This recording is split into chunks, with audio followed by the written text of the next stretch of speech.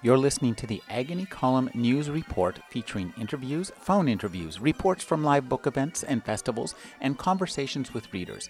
You can find additional news, interviews, book reviews, and more 5 days a week at the Agony Column website at trashotron.com/agony.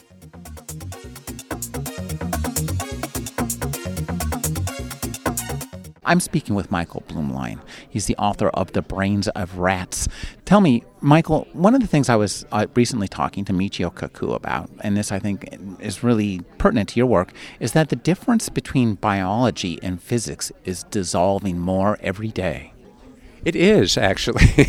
It's funny you should say that, because I was just talking today about that. We were actually talking about nanobiology and the technology of using computer elements, embed them in actual living tissue and cells on a cellular level, and that's very interesting to me. The other stuff that's really interesting is the research that I'm most interested in now in genetics and epigenetics. A lot of which has to do with physics. Let me backtrack for a second. Many of the things that go on a cellular level, on a genetic level, have to do with molecules and with chemistry.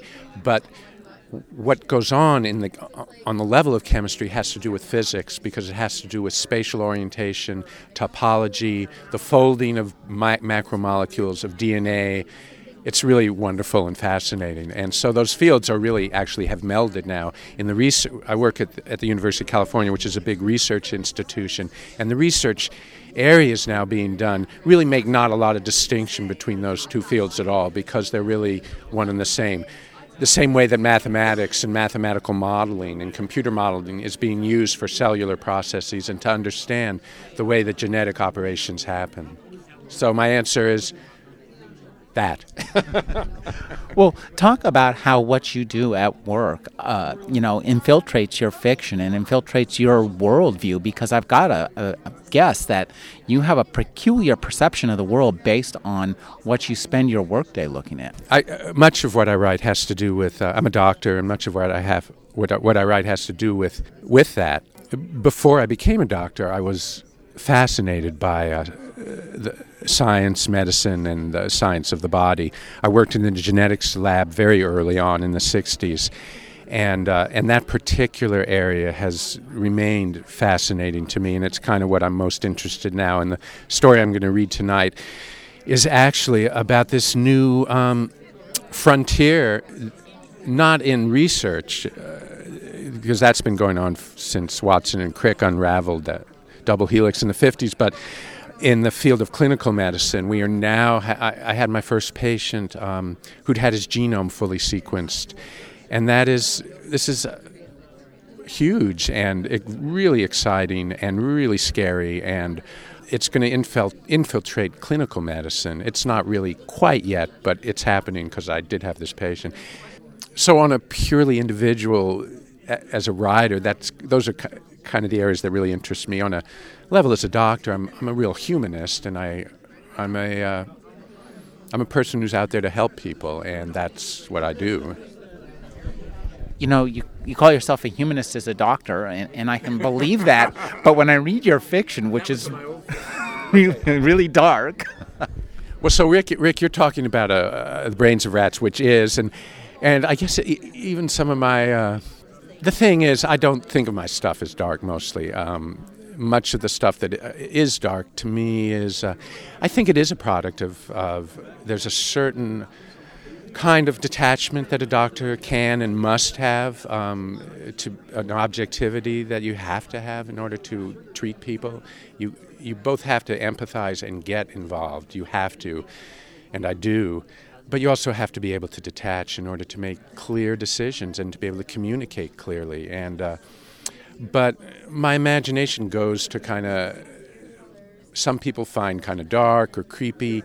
Sometimes they are to me. Mostly they're just kind of fascinating and interesting and funny sometimes. To me, it's very humorous. Other people have different reactions to it.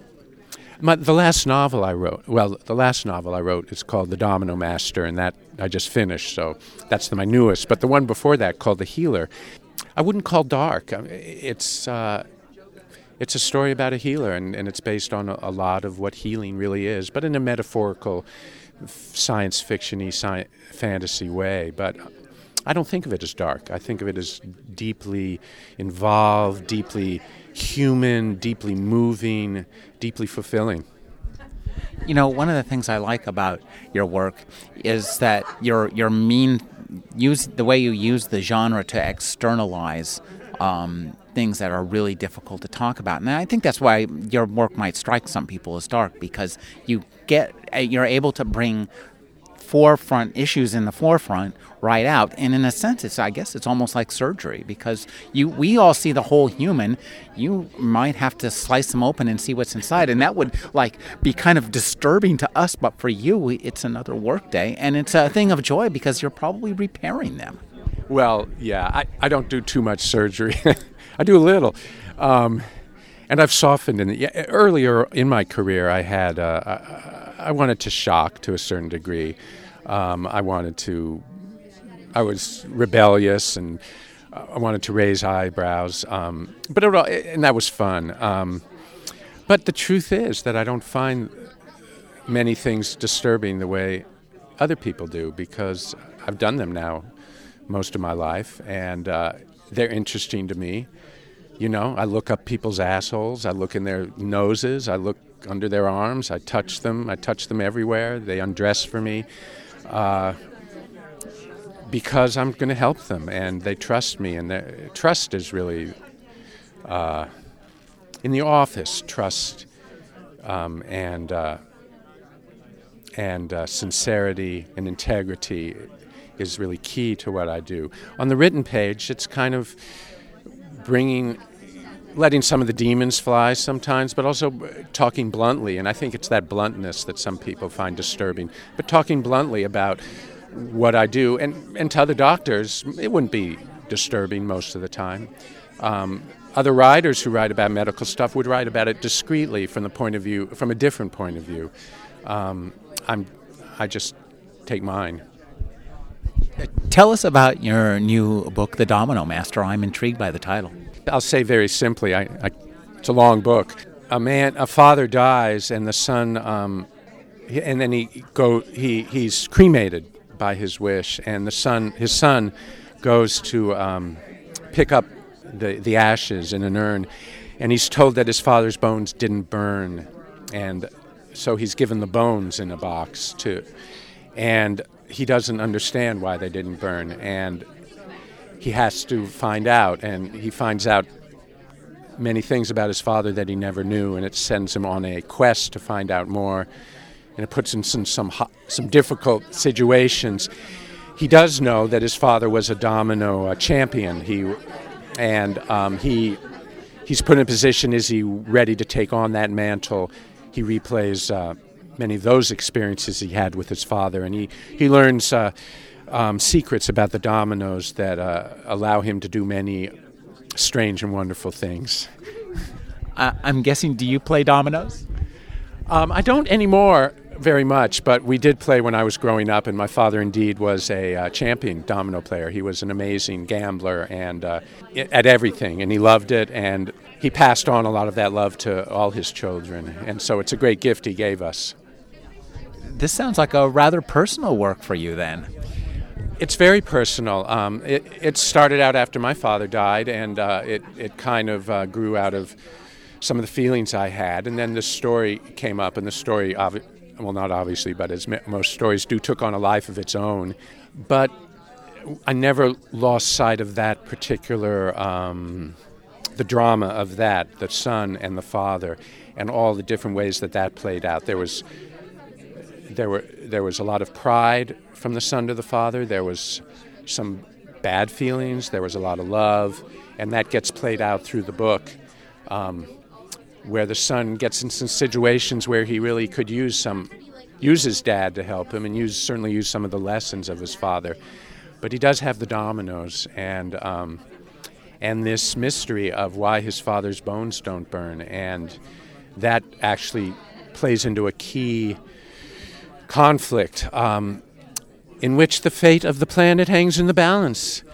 And this is the first of a series of books. Well, that sounds really entertaining. Now, tell us a little bit about the story you're reading tonight.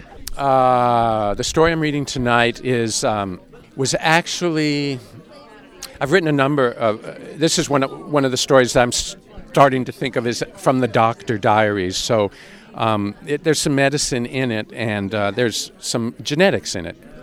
And this is actually stuff I wrote about maybe 20 years ago, so I'm kind of coming back to it.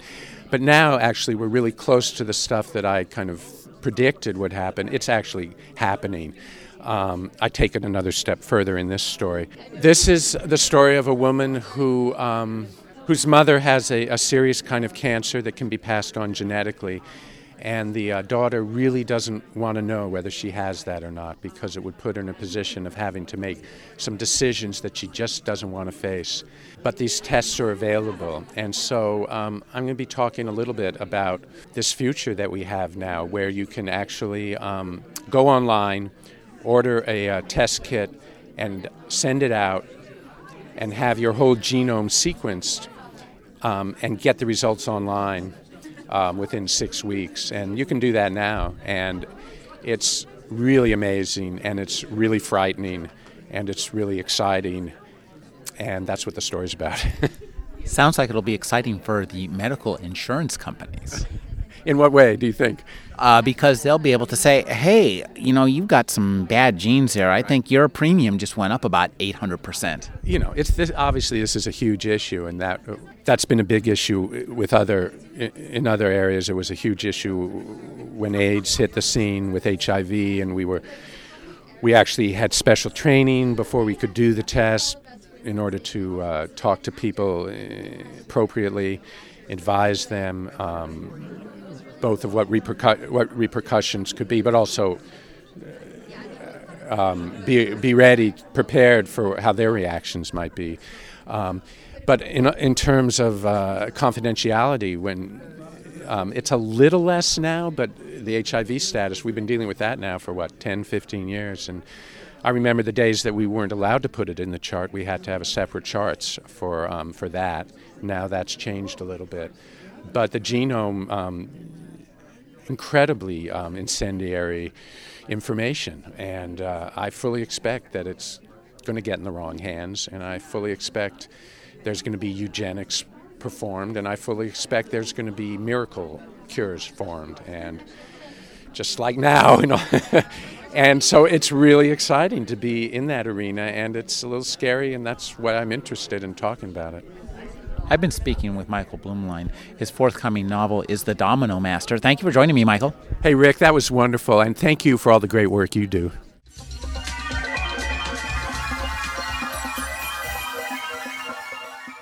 You're listening to the Agony Column News Report, featuring interviews, phone interviews, reports from live book events and festivals, and conversations with readers. You can find additional news, interviews, book reviews, and more 5 days a week at the Agony Column website at trashotron.com/agony.